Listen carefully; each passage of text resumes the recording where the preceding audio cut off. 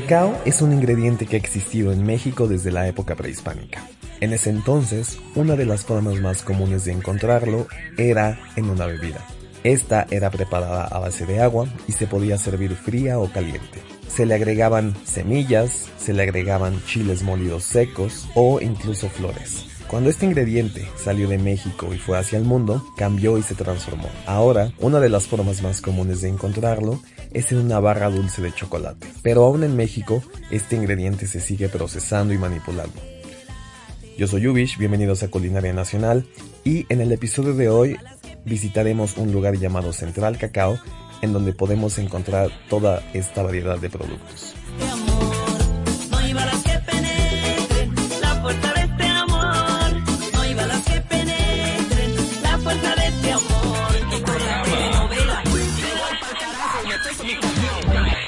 Y hoy nos encontramos con Belén Arrazola, ¿verdad? Sí, correcto. Está un poquito complicado, como el mío también. Que bueno, ella la conocí en Central Cacao, que es una tienda ubicada en la Roma, que desde que a mí me la contó una amiga, de hecho, una amiga me dijo que debería de venir aquí, porque ya conocía la rifa de Coyoacán. Ajá. Y me gustó un buen su producto del chocolate frío, caliente, con agua, con leche, y pues había una más cerca, ¿no? Porque yo vivo en el centro, entonces no quería ir hasta allá. Y pues ya llegando aquí me doy cuenta que es mucho más que nada más venir a tomarse un chocolate, ¿no? Uh-huh. Nos encontramos con un espacio donde hay artesanía y donde hay pues bastantes productos derivados del cacao, en donde pues hay un valor atrás de el producto nada más, ¿no? Entonces, yes. Belén, ¿cómo estás? Muy bien, ¿bien? Gracias. Qué Gracias bueno. por el espacio. Pues ¿por qué no? Tú te dedicas más a la parte de la artesanía, ¿no? Sí. Junto con tus otros dos socios, creo que ya se dividen cacao y bueno, lo demás, ¿no? Así es, del espacio. Me gustan mucho desde que veo las artesanías, reconozco unas tazas que son las de la rifa y pues platícanos un poco cómo fue que llegaste a esto y qué has descubierto a raíz de esta pues nueva vida que has dado, ¿no? Dejando tu estilo de vida godín atrás. Sí, totalmente, es un giro. Justamente yo trabajaba, pues sí, en onda godín totalmente. Decidimos dedicarnos de lleno al proyecto de artesanía y arte popular mexicano, explorando diferentes estados y diferentes comunidades, literalmente yendo de puerta en puerta, tocando, aquí hacen este barro, aquí hacen no, pues fíjate que ya solo esta familia o solo aquí. ¿Y cómo empezó? O sea, ¿cómo fue el punto número uno? Así, ¿qué artesanía decidiste así? Pues teníamos como referencias en casa de la artesanía del papá, del abuelo, el barro tal, nos fascinan las formas, las texturas. Ajá. Y a mí me gusta más también la parte de la investigación. Agarré un libro que tenía de referencia, empecé a ver y a leer un poquito, así de aquí y acá. Entonces, autodidacta todo. Sí, totalmente, fue así de, bueno, pues vámonos. El primer viaje que hicimos fue a Guerrero. Fue a Guerrero. Ajá. Y vimos con una comunidad donde trabajan alfarería con engobes naturales, que cada vez... ¿Con qué, perdón? Engobes naturales, Ajá. que son tierras naturales para decorar. Ok. Y cada vez se está desplazando más la técnica originaria por pinturas industriales. Y bueno, así fue como empezamos a hacer recorridos por Oaxaca, Puebla, Morelos, Hidalgo, obviamente Guerrero, también hacemos contactos con artesanos, por ejemplo, de Chihuahua. Ajá. Y el punto es dar a conocer las técnicas tradicionales de la artesanía y nos enfocamos un poco más en la cestería y en el bar. Entonces, dijiste ahorita que es dentro de la artesanía puede haber procesos que se vayan perdiendo cambiándolo por algo más industrial, ¿no? Sí. ¿Es muy común eso? Sí, es muy común y también es por la parte de la demanda, que se buscan colores más vivos, más brillantes. Claro. Y también por los costos. O sea, para los artesanos a veces es más fácil solo hacer la pieza, hornearla, sacarla y pintarla, uh-huh, a todo el proceso que implica la elaboración de los engobes y la parte natural. Okay. Y justamente que cada vez se aprecia y se paga menos y se va más por otras técnicas. Claro, sí. O sea, por ejemplo, ¿cómo puede hacer alguien que quiere conseguir un tipo de artesanía, pues, no sé, lo más artesanal, uh-huh, que se pueda, ¿no? Lo más de calidad, ¿cómo puede hacer uno para distinguir o dónde encontrarla o cómo? Pues en todos los estados hay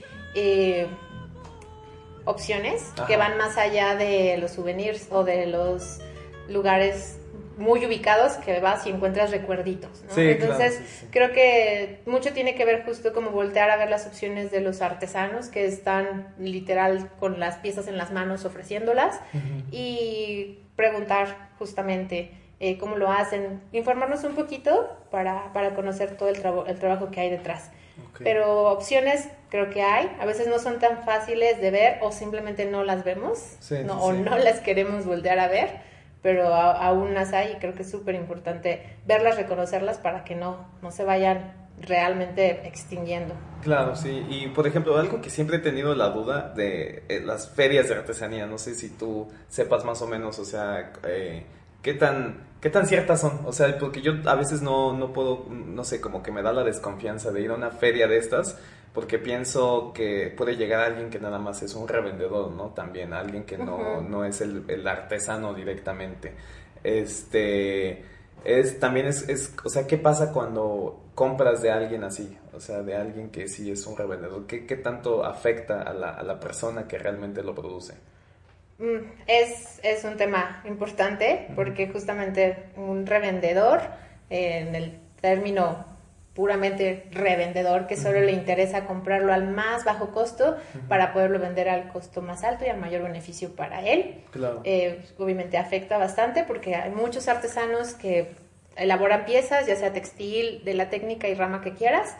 Llegan los revendedores, ellos ya tienen cierta producción hecha y les dicen te las compro pero en tanto, y ellos muchas veces no tienen alternativas porque es o la sacan en ese momento o cómo cubren sus gastos o sus necesidades básicas, ¿no? Sí. Afortunadamente también eso se vaya mermando a raíz de proyectos justamente que trabajan directamente con los artesanos y la conciencia que los artesanos cada vez van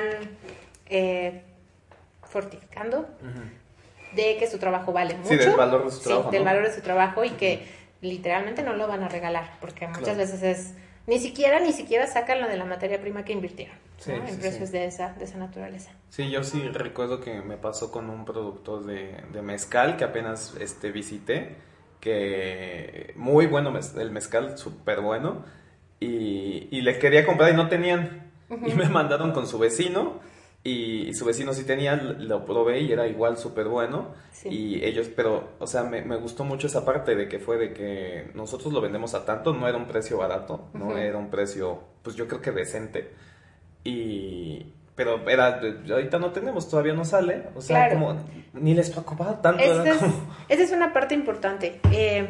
A veces no es tanto como que si no les surge trabajar o que no lo van a sacar, sino también es como darle el tiempo a los procesos. Sí. Lo mismo con los artesanos.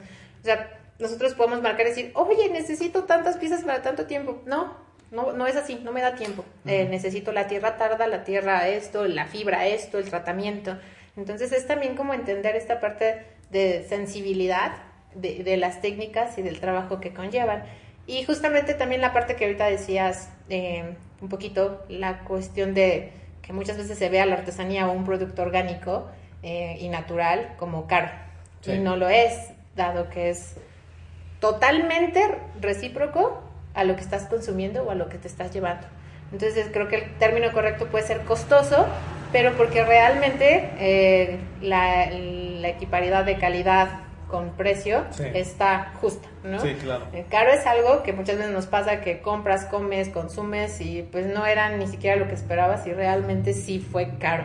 Sí, claro. Pero en el caso de esto, de las artesanías tradicionales hechas por pueblos, sobre todo indígenas, que siguen conservando, muchos mestizos, pero que siguen conservando las técnicas y los saberes tradicionales y ancestrales, pues por supuesto que lo vale. Claro. Y un proyecto como el nuestro, que a veces también nos enfrentamos a que nos digan, es que tú eres un revendedor, lo muestro más como un proyecto puente, dado que es difícil que si te gusta una pieza de barro naranja, que es una comunidad que está en la Sierra Juárez de Oaxaca, que se llama Tabegua, y digo, difícilmente vas a decir, me voy a Oaxaca 6 horas, y de Oaxaca a Tabegua son 8 horas, entonces por una pieza de barro, ¿no? O sea, que se haga perfecto, y es mucho mejor porque así también los artesanos se va ampliando como los consumidores. Claro. Pero es como somos un proyecto puente que acercamos los productos originarios a un consumidor final y también sin abusar de los costos, o sea, sin triplicarlo, cuatriplicarlo, porque no es el sentido. El punto es que se puedan ir moviendo para poder también nosotros poder seguir pidiéndole directamente a los artesanos. Claro, sí. Y, por ejemplo, si alguien viene y dice, yo quiero, o sea, de esta figura, de este artesano, pero quiero más, ¿lo puedo contactar a él directamente? ¿O qué pasa? ¿Tú funcionas? Claro. Sí. Justo hay quien nos dice que sí puede ser directamente y sin problema se les dan los datos. Ajá. O quien prefiere como no meterse en la cuestión de gestionarlo, ¿no? Sí. O sea, es decir, bueno, ¿me puedes tú apoyar en esa gestión? Y es justo lo que hacemos, precisamente. Claro. Pero quien quiera y me dice, oye, ¿tienes el dato del artesano? Por supuesto que se los damos. No es como, no, me lo compras a mí o nada, ¿no? Sí, sí, no, sí. no va así. Claro. Y otra duda que me surgió ahorita, por ejemplo, mencionas de las artesanías que son producidas o en tal comunidad súper lejos. ¿Hay algún tipo de artesanía, por ejemplo, aquí que se produzca dentro de la ciudad? Sí, unos separadores de papel. Ajá. Que están hechos por un chico que es originario de Hidalgo, justamente del Valle del Mezquital, que aprendió la técnica del petate, que es una técnica de tejido cruzada, Okay. y él hace unos separadores de papel. Y nada más por ahora. Todas las demás son piezas de diferentes estados. Ajá. Y dentro o sea, en el tema de los productores de las artesanías, tú normalmente ves como, o sea, es algo que sí se hereda, o sea, este chico lo aprendió por su papá, por su abuelo, es una tradición que se va siguiendo así, no hay ningún punto en el que alguien rompió eso y alguien quiso rescatar la tradición de la artesanía, como de la chica que mencionabas hace rato del sombrero Sí, ¿no? Son los dos. O sea, bueno, los conocimientos definitivamente son generacionales y reitero, ancestrales, y se van justamente pasando de generación en generación. Tristemente hay muchos que llegan a un punto en el que se truenan, se rompen, se pierden, porque los hijos ya no lo hacen, pero lo aprendieron o simplemente de plano no quisieron aprenderlo. Eso también pasa, ¿no? Y justo hay el caso de quienes lo aprendieron, migraron o se dedicaron a otra cosa, y afortunadamente lo retoman porque también sienten ese gusto, ese amor y esa pasión por eso, pero creo que es un porcentaje muy chiquito, porque hay quien ya se dedica al trabajo que esté haciendo fuera de la artesanía porque es más redituable, más seguro en cuanto a ingresos, y es ahí también donde se pierde, tristemente, ¿no? Y pasa mucho también con los artesanos, que hasta ellos mismos dicen, yo quiero que mi hijo sea esto o esto, o se dedique a esto, que es algo mejor, ¿no? Sí, claro. O sea, ellos, digo, también como por antecedentes, de muchos sentidos, se demeritan. Se ven como pues que son artesanos y que no tienen gran relevancia a su trabajo, ¿no? Sí, claro. Dado que es realmente todo lo contrario, es un trabajo que nos identifica, que tiene totalmente metido todas nuestras raíces, nuestra cultura, y que es parte de nuestros ejes de identidad. Sí. Entonces... Y ahorita, no sé, estaba como visualizando un poco lo que mencionas de viajar a tal, pues no sé, comunidad y de conocer a la gente que lo produce. O sea, más o menos como a cuántos artesanos has ido a conocer o como a cuántas comunidades has ido. Ay, son varias. Porque, por ejemplo, en Oaxaca hemos ido por lo menos a 4, 5 comunidades. En Morelos a 3, en Puebla a 2, a 4 también. Entonces, no sé, no podría dar un número, tal vez más de 30 comunidades. Ok. Y hemos conocido a diferentes familias. Muchas de ellas seguimos con un contacto muy estrecho. Otras también depende a las piezas, la movilidad que se tiene, pues el contacto se puede retardar un poco, pero seguimos en esta comunicación y hay un vínculo muy bonito también de amistad y de comunicación. Me imagino que luego son lugares como bien complicados de llegar, ¿no? Sí, o sea, sí, como... también literalmente remotos. Ajá, o que llegas y es así de, bueno, el mapa te marca 2 horas y hace 6, porque obviamente no es como pavimentadito, ¿no? Sí, claro. Justamente una vez nos pasó a una comunidad que era la segunda vez que fuimos de noche, y pues, de noche fue como, hoy, ¿dónde estamos? Y nos perdimos, era en la sierra, entonces nos perdimos, bajamos, subimos, siguiendo según el mapa, pero no llegábamos. Pero iban manejando, ¿no? Sí, íbamos manejando y total que un punto donde por fin pudo entrar señal, le hablamos a Elsa, que es la artesana, y dijo, ahí quédense, ya sé dónde están, porque pues ella ubica perfectamente pues el entorno, ¿no? ¿Cómo le dices eso? O sea, le dijimos, acabamos de pasar tal pueblo que no tenía letrero de cómo era, pero había una iglesia así, porque pues nos metimos al pueblo, ¿no? Y me dijo, ya sé dónde están más o menos. Nos iban a dar las 12 de la noche, pero ellos no usan el horario de verano o de invierno. Sí. Y pues ya llegamos una hora antes a la comunidad, ella nos fue a recoger con un vecino suyo, pero sí fue toda una aventura porque dijimos, ¿dónde estamos? ¿No? Y de milagro tuvimos señal para que nos pudiéramos contactar, pero sí son muchas cositas que te topas en el camino. Claro, que se nos descompuso la llanta y estamos justo en la sierra y de aquí a que lleguemos al mecánico, que es 12 de diciembre y nadie trabaja, o sea, anécdotas de eso, pero pues todo, absolutamente todo vale la pena por esta interacción con los artesanos, conocerlos, conocer su trabajo, las técnicas. Son muy abiertos, te muestran, comparten contigo su gastronomía, su casa, su trabajo, todo. Qué chido. Y ahorita estaba pensando en eso, o sea, cómo ellos reciben tu idea, o sea, cómo tú conoces a la gente, o sea, cómo se las platicas así de yo tengo lugar, y cómo reaccionan ellos, o sea, normalmente son súper abiertos. Son muy receptivos o sea, porque obviamente les emociona el saber que sus piezas van a llegar a diferentes puntos, o cuando les platicamos que muchas veces son extranjeros los que les gustan, que ellos también ya lo saben porque los buscan también muchas veces extranjeros, o tienen clientes extranjeros que van cada año por piezas o algo así, ¿no? Ajá. Entonces son pues muy receptivos y ellos felices de poder seguir mostrando su trabajo, obviamente, y de poder seguir manteniéndolo, conservándolo y poder vivir de ello, o por lo menos que sea un sustento fuerte aunado con sus otras actividades agrícolas. Vámonos a un corte comercial y regresamos a Culinaria Nacional.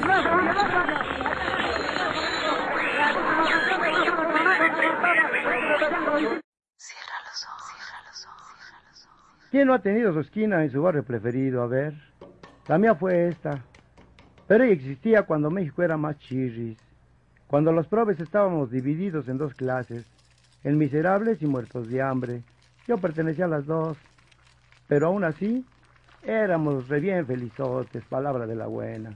Culinaria Nacional es compartir, escuchar, difundir el conocimiento sobre la cultura alimentaria en el país al que nadie le da voz. Esparcir el conocimiento, es compartirlo de la mano de expertos, es contar las historias a las que nadie escucha. Síguenos cada semana con un episodio nuevo en iTunes, Podcast Republic y SoundCloud.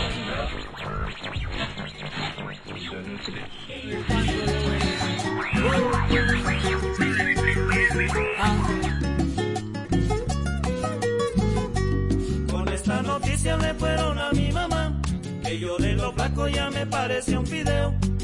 Es el hambre del liceo que no me deja engordar. Es el hambre del liceo que no me deja engordar. Tanta yuca buena que se come en la provincia, tanta carne gorda de ganado empotrerado. Tanta yuca buena que se come en la provincia, tanta carne gorda de ganado empotrerado. Lo que más me mortifica es que yo me encuentre hambriado. Lo que más me mortifica es que yo me encuentre hambriado. Que tiene escalona, que tiene ese muchacho, se dice la gente cuando lo ven muy flaco, pero ellos no saben el hambre que se pasa cuando un vallenato se sale de su casa. Pero ellos no saben el hambre que se pasa cuando un vallenato se sale de su casa. Ahora reconozco que es un castigo de Dios por lo pretencioso que hay en la casa era yo. De todo me ponían y a mí nada me gustaba, y ahora me conformo con esa comida mala.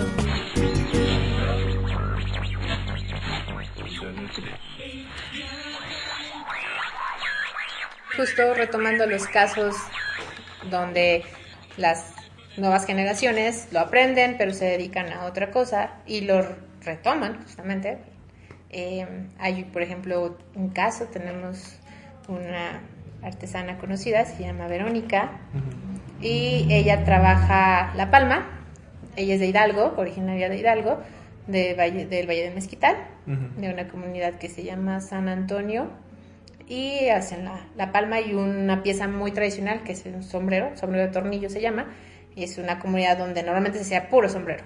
Y ella, su suegra, empezó a innovar haciendo canastitas, haciendo otro tipo de formas, y ella justamente hace poquito nos conocimos, justamente venían por aquí ofreciendo sus artesanías, estábamos nosotros, entraron, empezamos a platicar. ¿Ella llegó aquí? Sí, entonces. ella venía, justo nos contaba que venía de Coyoacán, venía del centro, y pues ya bastantes decepcionados, que dijo, bueno, vamos a pasar por esta zona por último. Ajá. Y como leyeron en el cartelito de acá afuera artesanías, pues decidieron preguntar y entrar. Y así, en este caso, ellos llegaron acá a este espacio y ahí se dio como este vínculo. Y desde entonces, pues bueno, han estado presentes en el festival y elaborado piezas ya que les hemos pedido como con formas distintas. Ajá. Y ella feliz, o sea, lo retomó y está muy contenta de, aparte de innovar y de poder hacer nuevas creaciones. Vale, qué padre. Entonces, ¿y ese sombrero se usa como para alguna festividad o algo así? No, es como el sombrero del diario, ¿no? Órale. Se llama de tornillo justamente por la forma, porque el tejido empieza en un puntito y va dando vueltas, como un tornillito hasta llegar al final. Y es muy, muy bonito. Es una palma que no tiene nada que ver, por ejemplo, con la tradicional de Oaxaca, de los tenates. Es otro tipo de palma que se llama palma criolla también. Digo también porque también, por ejemplo, en los tenates dicen este es con palma criolla. Sí, claro. Depende de la ubicación donde estés y el tipo de materia. Sí, trabajas con lo que tienes, ¿no? Sí, exacto. Pero es una palma muy distinta y muy bonita. Y mencionaste que venía como decepcionada de Coyoacán y del centro y eso. ¿Decepcionada por qué? O sea que... Porque no encontraban puntos donde poder dar a conocer su trabajo, o si les decían sí, pero aquí te lo compro 3 pesos, ¿no? El mismo tema del revendedor, o de puntos donde déjame tantos, pero realmente a un precio en el que ella ni siquiera puede recuperar la inversión obviamente ni de tiempo ni de costos de su materia prima. Claro, sí. Ok, y bueno, aquí en Central Cacao también está la parte pues del cacao. Sí, por supuesto, así se llama. Así es. Yo siempre he tenido la duda de, o sea, sé que el cacao pues es de México, originario, endémico, y pues que se toma desde tiempos prehispánicos, y porque recuerdo que una vez leí no sé si alguna vez has leído a Salvador Novo, ¿sí? La historia de la historia gastronómica de la Ciudad de México, donde menciona cómo era un auge de cafeterías y chocolaterías, ¿no? Así es. Salones chocolateros en donde pues era como ir a tomar un café, ¿no? Yo me siento bien al ver como estos chicos como de La Rifa, y hay otro chico que se llama Cuarari y Posla Juárez, sí, que también están retomando esto y están teniendo éxito. Que regrese el tema del chocolate, no digo el café, pues no tiene nada de malo, me gusta, pero claro, que lo tradicional regrese, o sea, que uno de ingrediente que es de aquí, de origen, ajá, exacto. Pues cuéntanos un poco de qué han aprendido, cómo ha sido la aventura esta de contactar a productores de cacao y vender aquí sus productos. Pues es igual súper grato, es también otra de nuestras pasiones, junto con Daniel, que él es chocolatero y él está completamente metido en el tema del cacao, ajá, de La Rifa.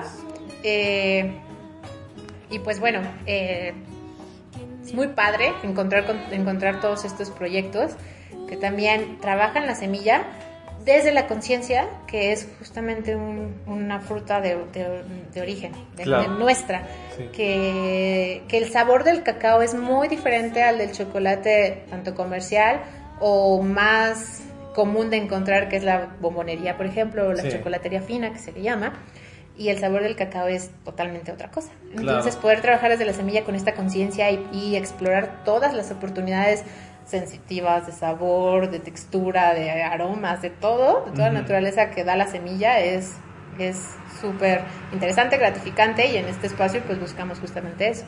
Una vez escuché de un chef pastelero muy bueno que yo admiro mucho, me dijo, el problema con el cacao mexicano es que aquí no hay como un estándar, o sea, como el problema es que no hay una división bien de este cacao es tal variedad y se queda solo, este cacao también, entonces para que haya una diversidad de variedades, ¿no? O sea, como del café que hay arábiga, robusta, claro, todo eso, que aquí se mezclaba todo y todo se procesaba igual y todo se hacía lo mismo.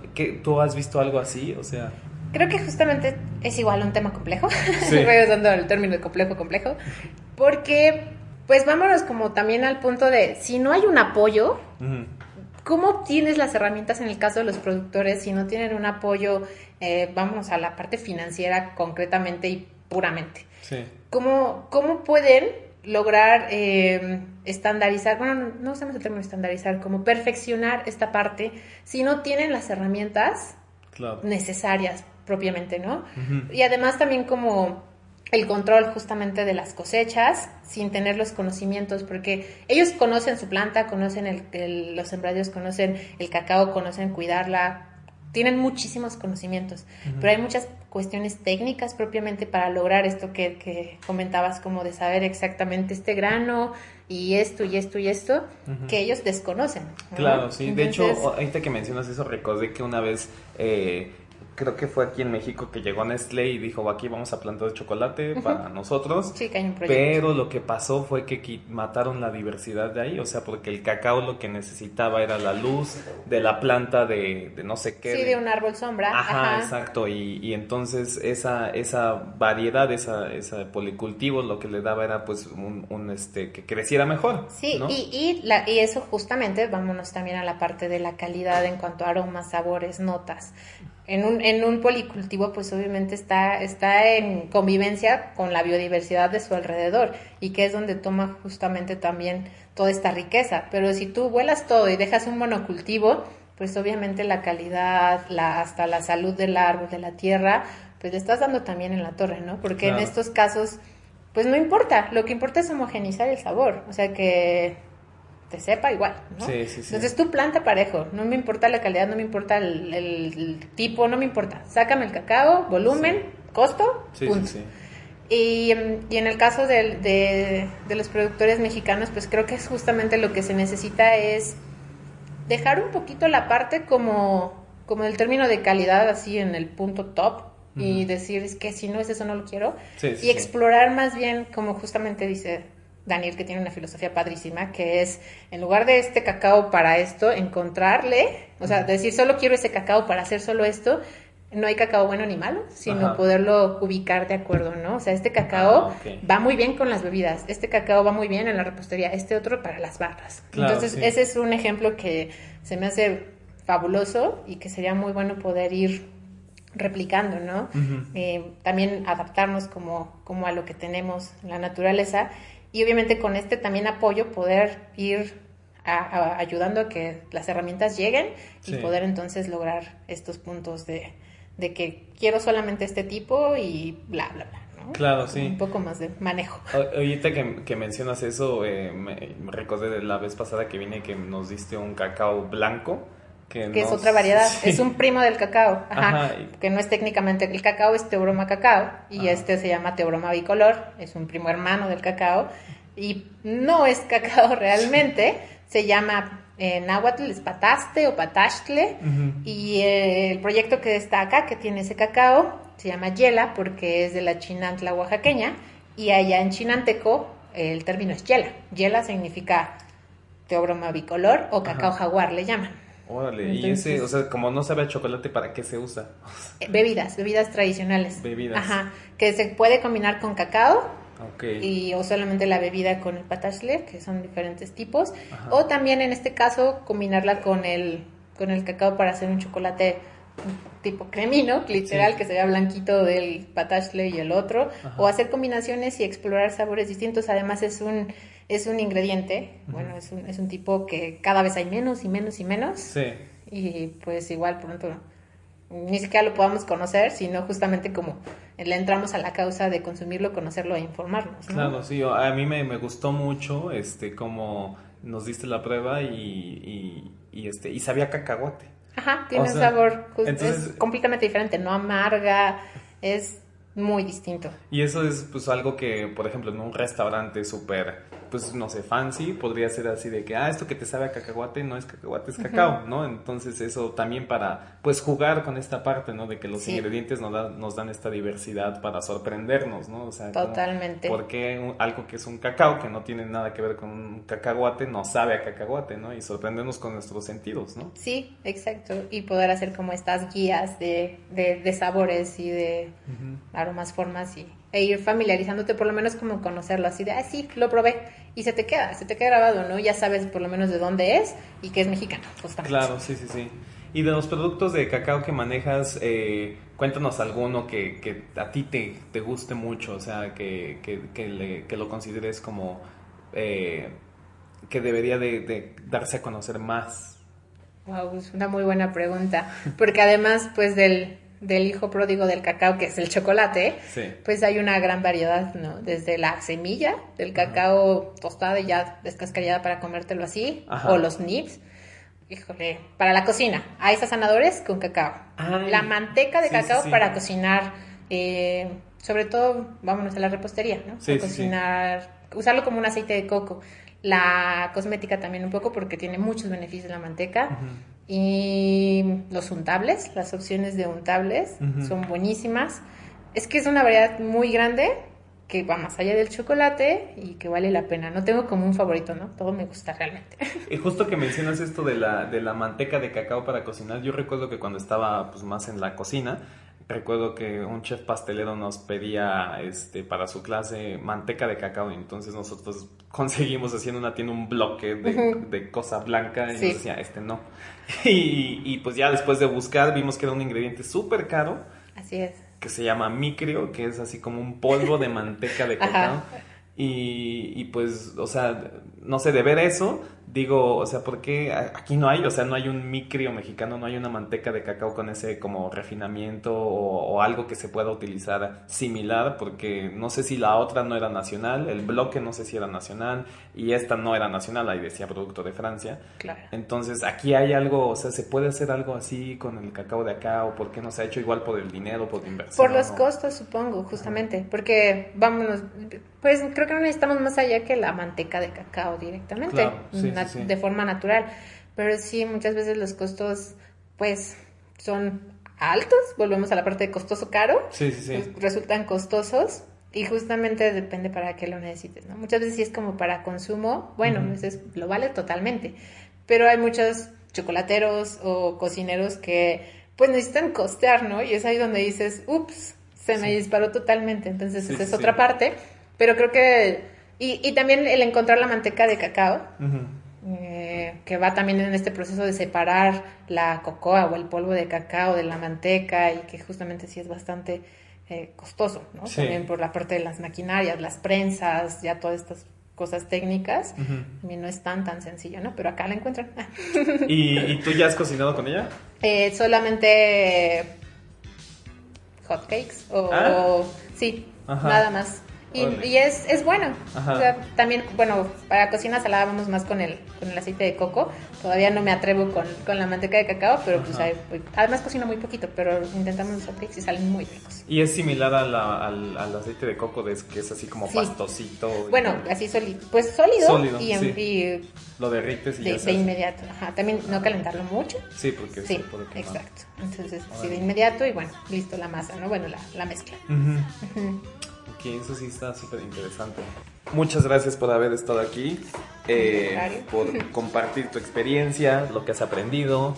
Y pues dinos un poco si la gente se quiere poner en contacto contigo, en qué redes sociales están, en dónde te pueden encontrar y todo eso. Estamos en todas las redes como Central Cacao. El correo por cualquier cosa es centralcacao@gmail.com. Nos encuentran aquí en Campeche 51, entre Monterrey y Tonalá. Y pues bueno, como ya comentamos un poquito, van a encontrar una variedad muy amplia de chocolate, de barras de chocolate. Básicamente todas son del grano a la barra. Diferentes productos derivados del cacao y hechos con cacao y manteca de cacao. La parte de las artesanías que se liga también, porque el espacio lo que busca, además de que solo encuentres chocolate, es que conozcas un poco más de la cultura del cacao en general, Por eso justamente las artesanías contextualizan esta parte. Ok. También te puedes venir a tomar un chocolatito caliente, se sirven chocolate caliente y pues bueno, una experiencia como lo más completa posible alrededor del cacao en una visita en este espacio. Perfecto, y sobre la feria que organizan, ¿tienen alguna, cuándo va a ser otra vez o algo así? Pues en eso estamos trabajando, ojalá Ok. podamos tenerla pronto. Ajá. Y también justo todas las noticias las encuentran en Festival Artesanal de Cacao y Chocolate, que también es un proyecto muy bonito, porque vienen más de 60, alrededor de 60 proyectos, igual de diferentes estados de la República, y que trabajan, muchos son productores directamente, y otros tantos igual son puentes que transforman el cacao a chocolate. Entonces, bueno, es una amplia variedad y además de un programa muy bonito de música, actividades, talleres y comida también tradicional. Pues de todo, ¿no? Sí. Perfecto, pues muchas gracias y seguimos en contacto, ¿vale? Gracias a ti. Vamos por un Nos chocolate. vemos. Ok. Bye. Y se nos ha acabado el tiempo, pero recuerden seguirnos en nuestras redes sociales, en el Instagram, Twitter, Facebook, YouTube de Culinaria Nacional. Yo soy Yubish y nos vemos hasta la próxima semana.